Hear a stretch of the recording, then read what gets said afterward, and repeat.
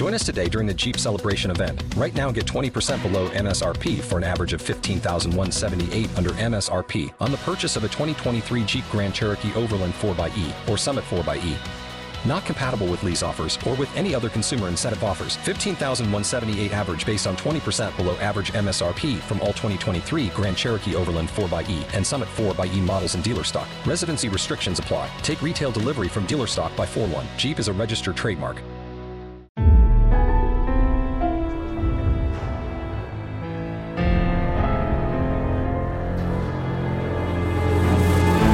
From NBI Studios, this is Truth and Justice, a crowdsourced investigation in real time. I'm Bob Ruff.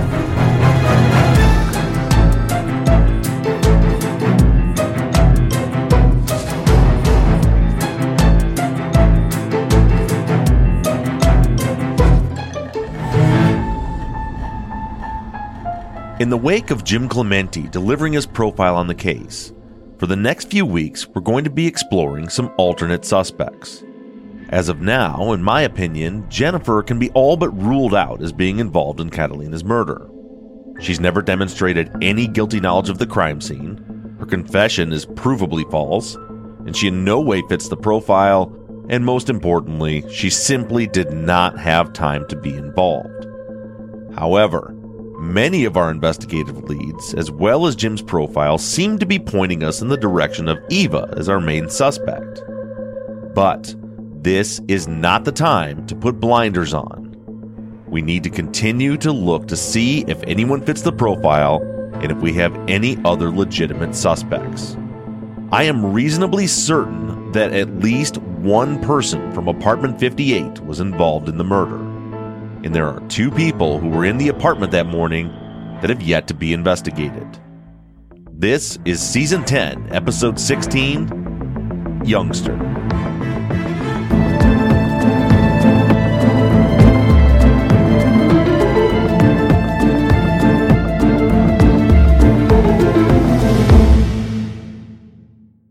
Texas Ranger James Holland is a legendary interrogator. They call him the serial killer whisperer. You can't hide those indications, and that's why yesterday I knew that you did it.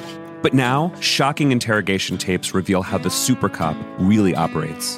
And that's why they asked me to come in, because I'm special. From Something Else, The Marshall Project, and Sony Music Entertainment, this is Smokescreen. Just say you're sorry. Listen and follow on Apple Podcasts, Spotify, Amazon Music, Stitcher, or wherever you get your podcasts. You've seen the film. You know the game. Now, Jumanji just got real. Only at Chessington World of Adventures. Featuring Daredevil Dad, Mom on a mission, and the kids who can't wait to ride the world's first Jumanji roller coaster. An epic adventure awaits. World of Jumanji. Only at Chessington World of Adventures. Book this summer's must-do day out at Chessington.com. These next two episodes are going to be very short and sweet, and they're going to be informational only. I've decided that the best way to investigate Katie and Youngster is to first simply lay out the facts and leave my opinions out of it for at least right now. That is until we can openly discuss our thoughts in the follow-ups. And I'm only covering one of them per episode. This is both for clarity's sake and because with CrimeCon next weekend, I just simply don't have the time to do a full compare and contrast before Zach and I have to head to Austin. So in today's episode, I'm going to read to you Youngster's statement to police, and in doing so, I'm going to point out some obvious discrepancies or problems, but we're going to leave the full detailed statement analysis out until after we complete the episode on KD, because I think that it's critically important to overlay these two statements together. In the meantime, it's going to be up to you to decide which parts of Youngster's statement that you believe. Then after that, I'm going to give you as much detail as I have available to me regarding Youngster's criminal record. With that, let's go ahead and get started.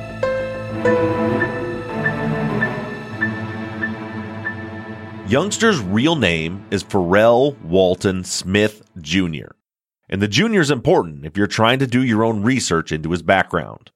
And that's because there is a Pharrell Walton Smith Sr. who was born in 1956, Pharrell's dad, who also has an extensive criminal record, specifically in Harris County. Now, Farrell was born on August 11th, 1978, which means that he was 18 years old on the day of Catalina's murder. Before we dig into his statement, let's first take a look at how he got to the point of going to the station to make the statement.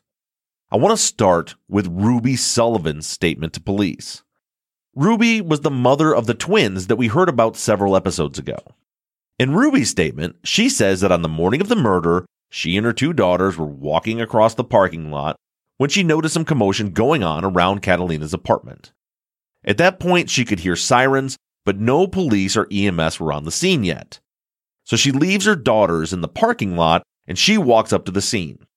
I'm going to read the rest of the sequence directly to you from her report. Quote, I saw that the apartment door was slightly opened and a body of a person was on the floor behind the door. At this time, I saw some of the managers. I could see the white maintenance man inside the apartment at the door. Now, this is the part you really need to pay attention to. Shortly after that, two black boys come out of the upstairs apartment. They were both saying out loud, "Did anybody hear the woman screaming for help?" They were saying that her screams were so loud that everyone should have heard her screaming for help. After that, a black female I know as Eva came out of the apartment. She was upset and was saying, "Why would anyone want to hurt that old lady?" She kept asking the question out loud, "Why would anyone want to do that to the old lady?" She would never hurt or bother anyone. She really looked upset about what was happening. Then, after the ambulance and some of the first responders were arriving, I saw the shorter black girl with the bright skin and the black t-shirt walk up the stairs. I can't say where she came from other than she didn't come out of the apartment. When she got there, she just sat next to Eva on the steps. End quote. Noteworthy here is the timing of when and where Eva, KD, Youngster, and Jennifer all come into contact. Ruby says that KD, Youngster, and Eva came out of Eva's apartment, all vocalizing their concerns very loudly, before the police or ambulance arrived. According to all of the witnesses, KD and Youngster were not outside when Eva returned to the scene with Pam Wiley. They were upstairs in the apartment. So it would seem, according to Ruby's statement, that right after Eva returned to the scene with Pam, as Truesdale is going into the apartment, Eva went upstairs into her apartment, well before the first responders arrived. So Eva, KD, and Youngster were all in the apartment together during those first few critical moments. Jennifer, however, was not in the apartment at that time, which is consistent with her various versions of statements wherein she followed Keith Truesdale over the fence onto the patio. Now, who knows if that's true, but wherever she was, she did not follow Eva into her apartment in those first few moments. She was down on the ground level somewhere. So, Eva runs for help, returns with the help, then immediately goes up into her apartment. A few minutes later, KD and Youngster come out of the apartment, proclaiming that there was loud screaming and that everyone should have heard it. We'll find out in the next statement we cover that at that point, the two brothers go down the stairs and walk across the street. And then after that, Eva comes out of her apartment and from the top of the stairs tells the world what a great person Catalina was and proclaims her dismay that anyone would ever want to hurt her because she's such a nice lady. Then she sits down on the top of the stairs. Then the ambulance and police arrive, and at that point, Jennifer walks up the stairs and joins Eva sitting there. So here's some facts just to tuck away for later, something to think about. Was Eva ever in the apartment with KD and Youngster between the body discovery and when they gave their statements? And the answer is yes. They were in the apartment together, alone. Also, was Eva ever in the apartment alone in the first few minutes after the murder? The answer to that, of course, is yes.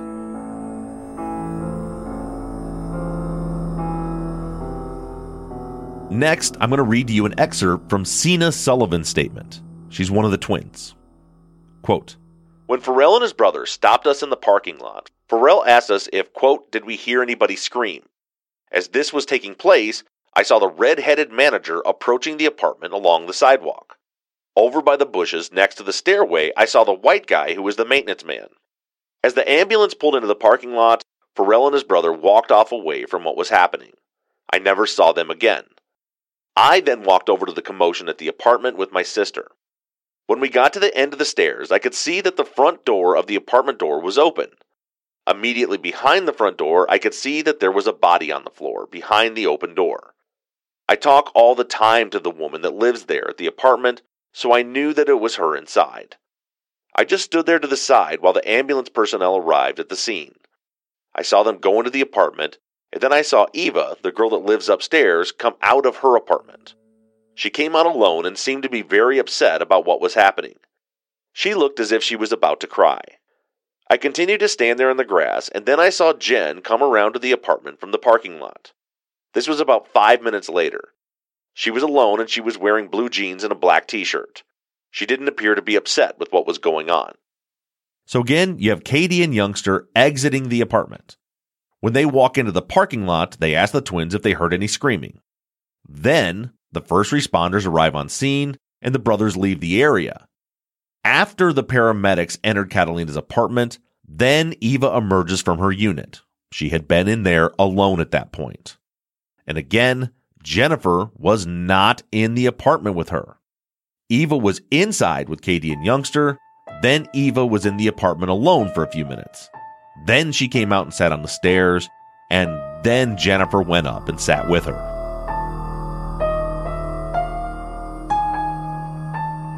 As the day went on, Youngster and Katie were nowhere to be found.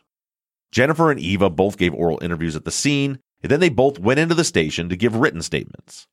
When Jennifer returned to the apartment complex that evening, she left her unit and headed towards Eva's. If you remember, Detective Allen caught up with her that night out in the parking lot, and she pointed out the brothers to him. But by the time Allen walked up to the group of young men, Katie and Youngster were gone. Now, there's no way to know for sure, but I get the impression that Katie and Youngster were also at Eva's that evening before Detective Allen showed up. And we definitely know for a fact that they were there later that night. The next day, Detectives Swainson and Allen were finally able to track Youngster and Katie down. The detectives went to their house and spoke with them in their mother's presence. Then Katie got in a car with Swainson. They went to the apartment complex and picked up Jennifer, and then they headed to the station. Youngster got into Detective Allen's car and went directly to the station to give his statement. But Allen didn't actually take that written statement. He was busy interviewing Jennifer. It was Sergeant Boyd Smith who took the following written statement from Youngster. Quote, Date, Wednesday, October 30th, 1996, at 3:15 p.m. My name is Farrell Walton Smith, Jr. I am a black male and I am 18 years old. I have attained 10 years of formal education. I am employed by Miss Unique Beauty Salon. The night before last, I went over to Eva's apartment in the Green Arbor Apartments. I went there to see a girl I know named Jen. I have known her for about 3 weeks. Jen's mom lives right around the corner from Eva's apartment, but Jen moved in with Eva about 2 weeks ago. I don't know Eva's last name and I don't know Jen's last name. I went over there with my half-brother Kenneth Driver. Everyone calls him KD. We got over there about 9 or 10 p.m. When I got there, Jen was in the bedroom. I went back there and KD stayed up front where Eva was. We stayed till around 11:30. Then me and Katie left and went to Petey's apartment in Sabo Village across the street. We stayed there for a while, and then me and Katie went back to Eva's to see Jen. We got back to Eva's at about 1 a.m. When I went in, Eva started tripping about us being there. She told me her baby daddy was on the way bringing her daughter, and she didn't want us there when he got there. Me and KD went to the bedroom, and Jen was asleep. I woke her up and told her I was fixing to go to the southwest, and some of my homeboys were coming to get me. She was half asleep and was acting like she didn't care. So I just jumped in the bed with her and started trying to wake her up. My brother was leaning hard because we had been sipping beer at Petey's apartment. He laid down on the floor. We were all talking and all went to sleep. I was in the bed with Jen and KD was right beside the bed on the floor. The next thing I remember happening was I felt Jen get out of the bed. That woke me up. I asked her what she was doing and she told me it was none of my business. She was wearing a really long black t-shirt. I just laid back down and went right back to sleep. Then, the next thing I knew, I heard a lady screaming. This woke me up. When I woke up, it was just me and my brother. Jen was not in the room. I don't know when she left or how long she had been gone. I jumped up and stepped over my brother and opened the bedroom door. When I did, KD kind of looked at me and said, "What's up, Pharrell?" I told him I didn't know and walked out of the bedroom. I saw Eva open the front door of the apartment and run downstairs. I started out behind her. I saw that KD was coming out of the bedroom when I was going out the front door. When I got out, I saw that Eva was just making it down to the end of the stairs. I saw Jen standing on the sidewalk on the left of the stairs, still wearing that long black t-shirt and light-colored blue jeans. They were both looking towards the sliding door of the apartment that's just under Eva's. Jen was standing so that she was behind Eva about 6 or 8 feet. I heard Jen say, "Call 911." I think she was saying it to 2 men who were near there. One of the men was about 19 to 20 years old and was sitting on a mountain bike on the sidewalk about 10 feet away from Jen. He looked about 6'2" and had his head shaved. He was wearing a white tank top and he had a stocky build.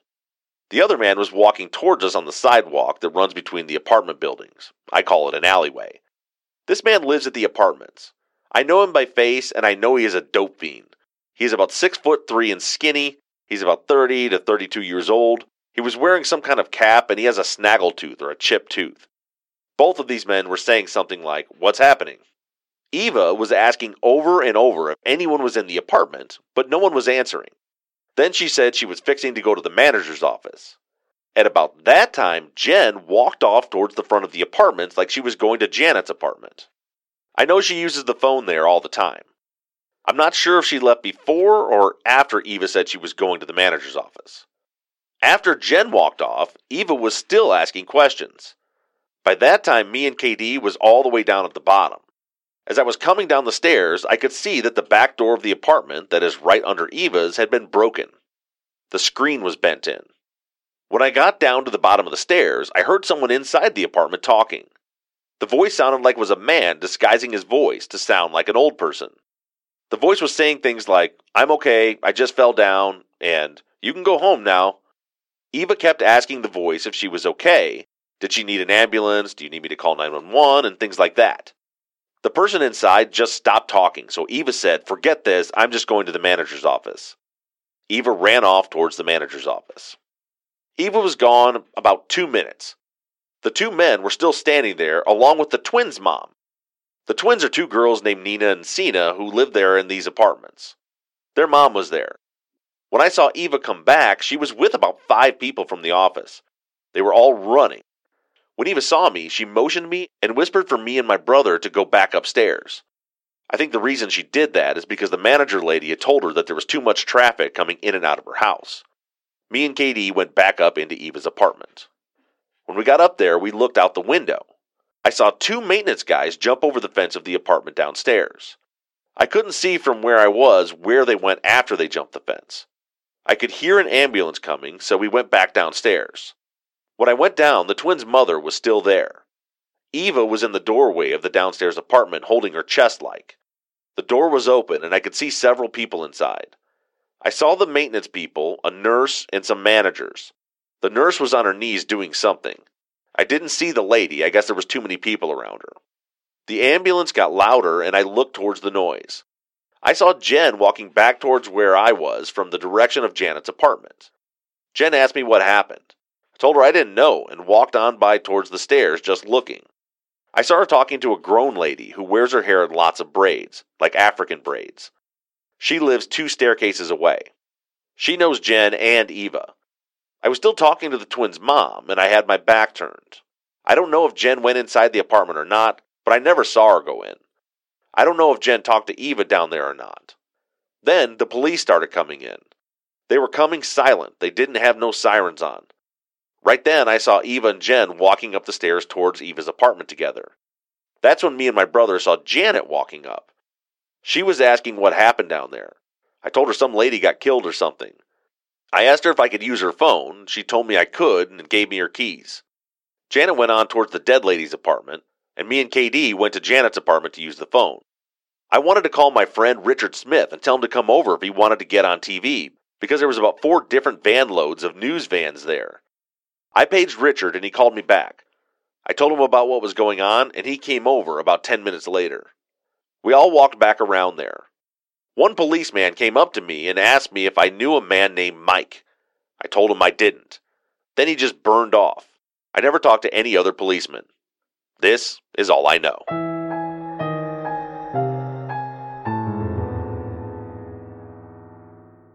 Hello, it is Ryan, and I was on a flight the other day playing one of my favorite social spin slot games on ChumbaCasino.com. I looked over at the person sitting next to me, and you know what they were doing? They were also playing Chumba Casino. Coincidence? I think not. Everybody's loving having fun with it. Chumba Casino is home to hundreds of casino-style games that you can play for free anytime, anywhere, even at 30,000 feet. So sign up now at ChumbaCasino.com to claim your free welcome bonus. That's ChumbaCasino.com and live the Chumba life. No purchase necessary. VGW. Void where prohibited by law. See terms and conditions. 18+. Lucky Land Casino, asking people, what's the weirdest place you've gotten lucky? Lucky? In line at the deli, I guess? Aha, in my dentist's office. More than once, actually. Do I have to say? Yes, you do. In the car before my kids' PTA meeting. Really? Yes. Excuse me, what's the weirdest place you've gotten lucky? I never win and tell. Well, there you have it. You can get lucky anywhere, playing at LuckyLandSlots.com. Play for free right now. Are you feeling lucky? No purchase necessary. Void where prohibited by law. 18+. Terms and conditions apply. See website for details. Obviously, in Youngster's statement, there's all sorts of issues here with timing. We're going to wait to really dissect that part until next week when we break down KD's statement. But let me really quickly lay out the timeline as cleanly as I can as Youngster presents it. So he's sleeping in bed with Jennifer and KD sleeping on the floor next to him. He felt Jen get out of bed. He asks her what she's doing. She says it's none of his business, and he goes back to sleep. The next thing he knows, he hears a lady screaming, which woke him up. When he wakes up, it's just him and KD in the bedroom. He jumps up, steps over KD, and opens the bedroom door. KD then says, "What's up, Pharrell?" And Youngster says he doesn't know, and he walks out of the bedroom. Then he sees Eva open the front door, and she runs down the stairs. KD and Youngster follow Eva out the door. When they get outside, Jen is standing outside on the sidewalk. Then Jen says, "Call 911." But she's possibly speaking to Red Rock and Housen, who are now on the scene. Meanwhile, Eva is asking over and over if anyone is in the apartment, but no one was answering. Then Eva says that she's going to the manager's office, and then Jen walks off towards Janet's apartment. After Jen walked off, Eva continues to ask questions. Then Youngster continues down the stairs to the bottom. That's when he hears someone inside the apartment talking, a voice that sounded like it was a man disguising his voice. The voice says, "I'm okay, I just fell down." And Eva's asking more questions like, "Do you want me to call 911? Then the voice stopped talking, and Eva said, "Forget this," and ran off to the manager's office. Red Rock and Housen are still standing there, and now so is Ruby Sullivan when Eva ran off. Then Eva returns with 5 people from the office. As they're running to the scene, Eva whispers at Youngster to go back upstairs, which he assumes is because the manager had told her about the complaints. Youngster goes back into the apartment, and then he looks out the window, and he sees 2 maintenance men jumping the patio fence. And then he hears sirens coming, and so he goes back downstairs. When he gets downstairs, Ruby Sullivan is still there, and Eva was in Catalina's doorway. Youngster says that he could also see Doris Gibson inside on her knees performing CPR at this point. Then, as the sirens got closer and closer, Youngster sees Jennifer walking back up to the apartment from Janet's. And then Jen asks him what happened. Jen then starts talking to a lady with lots of braids that lives in the same building. Youngster says that he's busy talking with Ruby Sullivan, so he doesn't know what Jen did after that. Then the police start arriving, and Jen and Eva walk up the stairs together. Then Janet Dorsey walks up to the scene. She asks Youngster what happened. He says that he thinks some lady got killed, and he asks her to use her phone. He and KD then go to Janet's, pays their friend Richard to let him know that if he comes by, he might be able to be on TV. Then they walk back towards the apartment, and a cop stops Youngster and asks him if he knows a Mike. Youngster says that he doesn't, and the cop speeds away.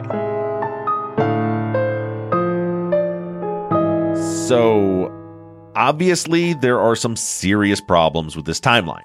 But again, we're going to dig into the statements much deeper after we get through KD's statement.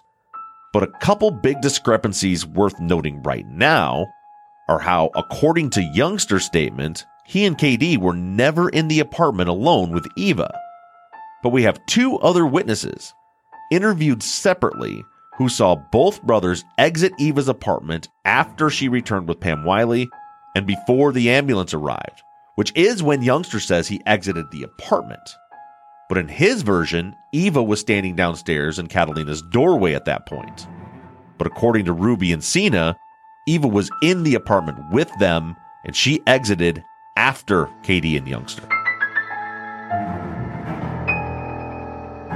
The other thing that's worth noting right now is the fact that Youngster says that a cop stopped him that morning and asked if he knew anyone named Mike. Now, what's interesting about that is the fact that the only other place where we hear the name Mike is in KD's statement. If you remember, in his written statement, which we'll go over next week, KD says that he thought he heard someone inside Catalina's apartment say, "Let me go, Mike." But the issue or problem or concern here is that KD was in the other room giving that statement about hearing the name Mike at the same time that Youngster was giving his. Meaning that the police shouldn't have known anything about any Mike until Wednesday. But according to Youngster, a cop was asking him about Mike the day before on Tuesday, just moments or maybe an hour after the murder. So I don't know what to make of that. Is Youngster making that detail up? Or is he wrong about the cop asking him about Mike? Or did it really happen? In which case, we need to be asking ourselves why the police were looking for a Mike within an hour of the murder.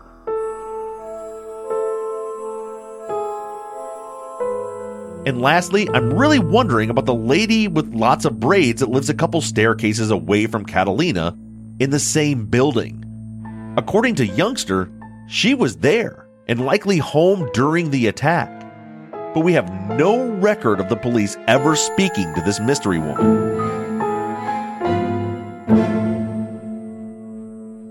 Next up, we're going to take a look at Youngster's criminal record. As I said, I'll give you as much information about each charge as possible. I have not filed open records requests for each offense. What you're going to be hearing are the charging documents when they're available via the Harris County District Clerk website, at least for the cases that could be relevant to Catalina's murder.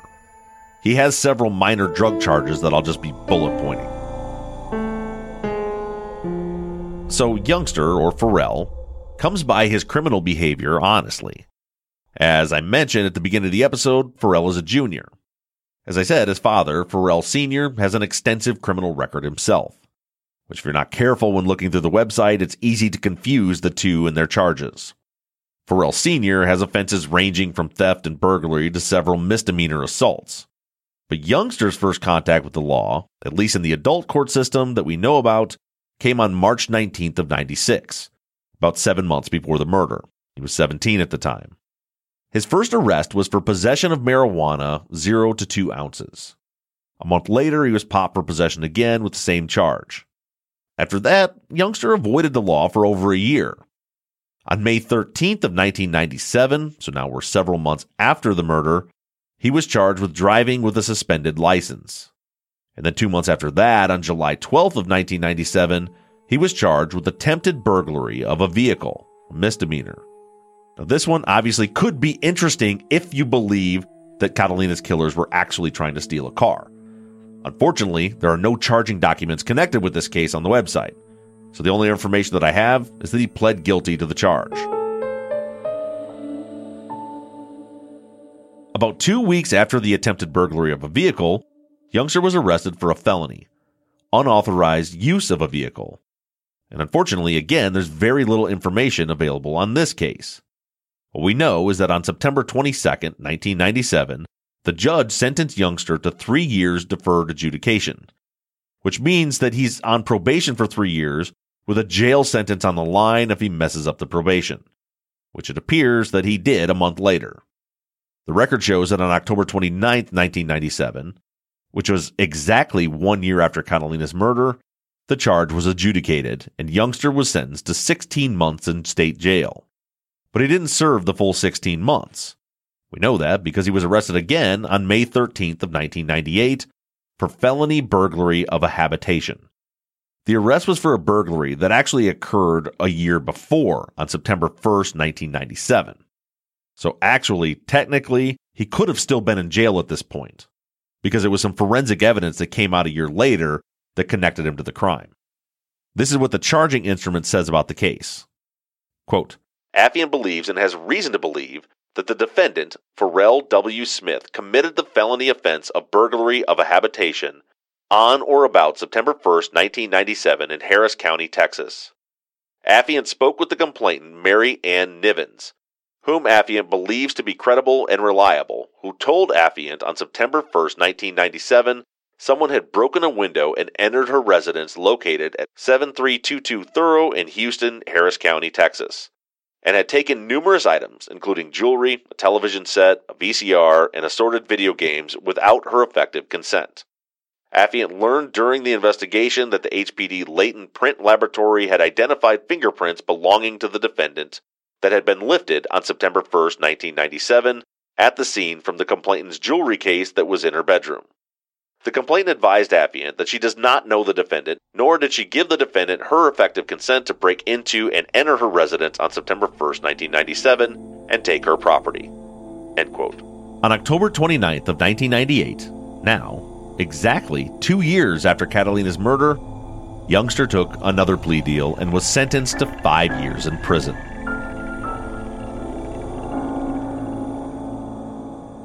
In 2001, Pharrell was out of prison. It looks like he served less than 3 years of his 5-year sentence. On April 16th of 2001, he was arrested for driving without a license.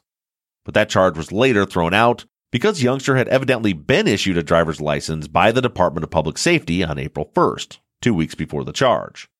But he got hit again for driving on a suspended license in December of 2002, but that charge was dropped again, this time due to some sort of clerical issue. So up until this point, none of Youngster's charges involve any sort of violence. He was caught with a little weed, tried to steal a car, broke into someone's house when they weren't home. All not great, obviously, but also not violent. But that changes on September 20th of 2003. Pharrell was arrested on September 20th, 2003 for a misdemeanor assaulting a family member. And this is what the charging instrument says. Quote, Pharrell Smith, hereafter styled the defendant, heretofore on or about September 20th, 2003, did then and there unlawfully, intentionally, and knowingly cause bodily injury to Jacqueline, a member of the defendant's family, and hereafter styled the complainant, by striking the complainant with his hand. I'm not sure who Jacqueline is. They don't list her last name. But Youngster is arrested for striking her with his hand. But nothing really came of it. He spent 2 days in jail when he was arrested, and then a few months later, he had his day in court and was sentenced to the 2 days that he had already served. He wasn't even given a fine. A year and a half later, Youngster was picked up for a misdemeanor possession of marijuana charge again. That was on March 4th of 2004. A year after that, on February 20th, 2005, he gets hit with another felony. This time for credit/debit card abuse. There aren't any details of this in the case file, other than his sentence. He took a plea deal for 12 months in jail on June 23, 2005. Between the offense and the plea deal, though, Youngster was popped with another possession of marijuana charge, but it was actually dismissed as part of the plea deal for the credit card fraud.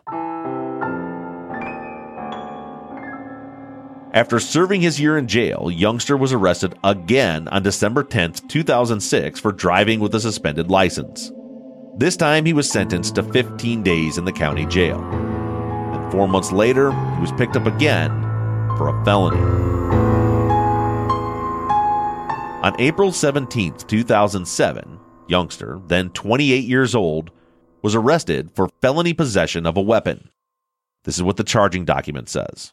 Quote, Pharrell Smith hereafter styled the defendant heretofore on or about April 16, 2007, did then and there unlawfully, intentionally, and knowingly possess a firearm after having been convicted of a felony, namely credit card abuse, in the 209th District Court of Harris County, Texas, in cause number 1017480 on June 23, 2005.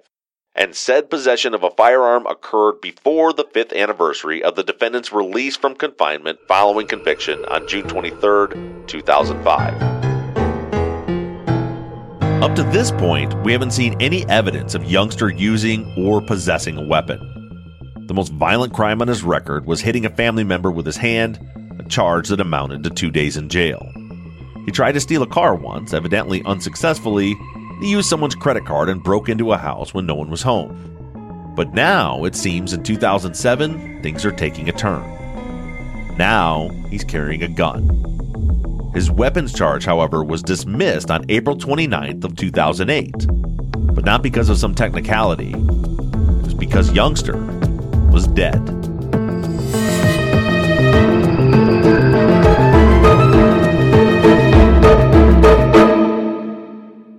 Lucky Land Casino, asking people, what's the weirdest place you've gotten lucky? Lucky? In line at the deli, I guess? Aha, in my dentist's office. More than once, actually. Do I have to say? Yes, you do. In the car before my kids' PTA meeting. Really? Yes. Excuse me, what's the weirdest place you've gotten lucky? I never win and tell. Well, there you have it. You can get lucky anywhere, playing at LuckyLandSlots.com. Play for free right now. Are you feeling lucky? No purchase necessary. Void where prohibited by law. 18 plus. Terms and conditions apply. See website for details. It is Ryan here, and I have a question for you. What do you do when you win? Like, are you a fist pumper, a woohooer, a hand clapper, a high fiver? I kind of like the high five, but if you want to hone in on those winning moves, check out Chumba Casino. At ChumbaCasino.com, choose from hundreds of social casino-style games for your chance to redeem serious cash prizes. There are new game releases weekly, plus free daily bonuses. So don't wait. Start having the most fun ever at ChumbaCasino.com. No purchase necessary. VGW. Void where prohibited by law. See terms and conditions. 18 plus. This is a press release issued by the Houston Police Department on April 21st, 2008. The fatal shooting of a robbery suspect at 5602 Melanite at about 1:45 p.m. on Friday, April 18th will be referred to a Fort Bend County grand jury. The suspect suffered a gunshot wound and was pronounced dead at the scene. His identity is pending verification by the Galveston County Medical Examiner's Office. A female victim, Amber Marie Holt, 22, suffered a laceration to her head as a result of the attempted robbery. HPD Homicide Division Sergeant Jay Brooks and Senior Police Officer M. Waters reported 3 armed suspects committed a home invasion robbery at a residence at 5602 Melanite and confronted 3 victims inside, striking Ms. Holt with a pistol. The 2 other male victims retrieved their own weapons and exchanged gunfire with 2 suspects, striking one of the suspects. The 2 remaining suspects fled the residence on foot to a waiting vehicle driven by a 4th suspect. None of the victims was shot. The wanted suspects are described only as 3 black males. They were seen leaving the scene in a gold or tan 4-door 2000 to 2005 Ford, possibly a Contour. Anyone with information regarding this case is urged to contact HPD Homicide Division. The suspect who was killed in the home invasion was later identified as Pharrell Walton Smith, Jr. Youngster. He was 29 years old.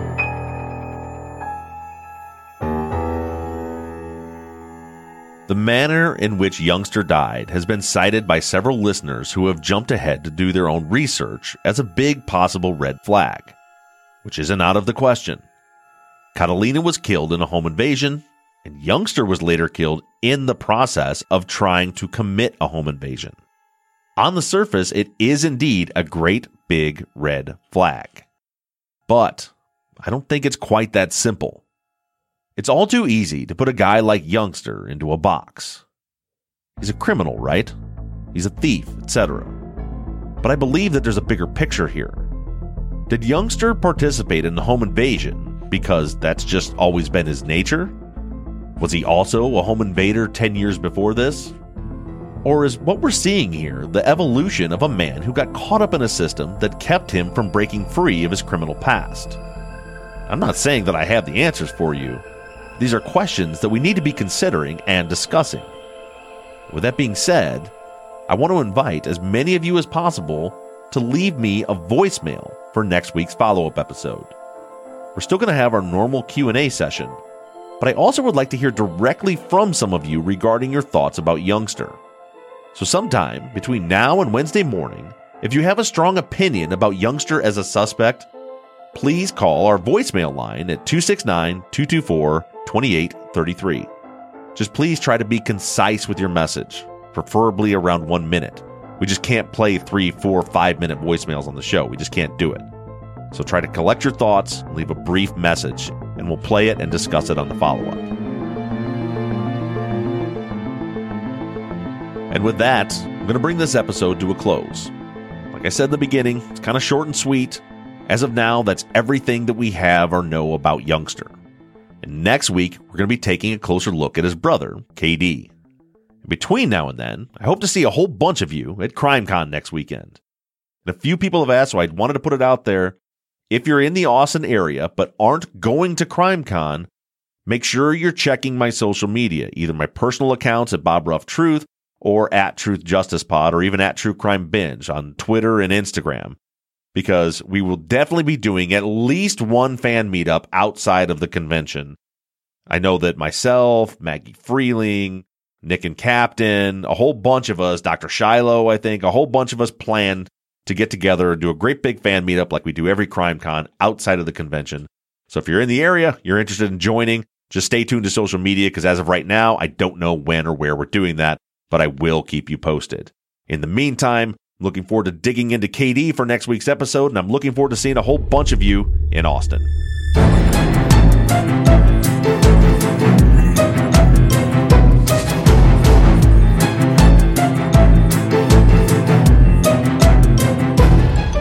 Truth and Justice is an NBI Studios production and is distributed by Wondery. Produced and edited by Mike Bussing and sound engineered by Shane Yoder. All music for the show is created, composed, and scored by PutThemInASong.com, who also mixed and mastered this episode. All of our font across all of our logos and banners were created by Tate Krupa of Red Swan Graphic Design. You can find more of Tate's work on Etsy. Thank you to Katie Ross of CreatedInTandem.com for designing, creating, managing, and maintaining our website, TruthAndJusticePod.com, where you can view all photos and documents discussed in every episode. And a big thank you to our transcription team. Pamela Westby, Kathy McElhaney, Charlena White, Kaywood Yomnick, Ginger Fiola, Edith Swanneck, Lindsay Pease, Erica Cantor, and Jen Reese Incandela. And as always, thank you to all of you for all of your engagement and support. If you like the show and you'd like to support us, you can do so in a number of ways. To financially support the show, you can go to patreon.com/truthandjustice. On the Patreon page, you can pledge as little as $3 a month, and we also have reward levels. For just $5 a month, you get access to ad-free versions of all of our episodes and behind-the-scenes videos of the creation of our Friday follow-up episodes that always include 10 to 30 minutes of pre-show bonus chat. Other reward levels include t-shirts, hats, and even the opportunity to co-host one of our Friday follow-up episodes. To become a patron, just go to patreon.com/truthandjustice. You can also help us out by going to iTunes and leaving us a 5-star rating and review. And lastly, you can always support us by supporting the companies that sponsor this program. If you have a new case that you'd like us to consider for future seasons, you can submit your cases on our website, truthandjusticepod.com. Just click on the case submission button and fill out the form. And the most important thing that you can do is to engage in our investigations. You can keep in touch with us through our email at theories@truthandjusticepod.com. You can like our Facebook page or join in on the conversation on the Truth and Justice Podcast fans page. For all of you tweeters, you can connect with us on Twitter at TruthJusticePod. And I personally can be found on social media at Bob Ruff Truth, and Mike can be found at Merb Gaming. MURRBGAMING. Don't forget that we always have our 24/7 voicemail line open for questions, comments, or tips on our cases. That phone number is 269-224-2833. However you do it, stay engaged, stay in touch. But as for now, I'm signing off. I'm Bob Ruff, and this has been Truth and Justice.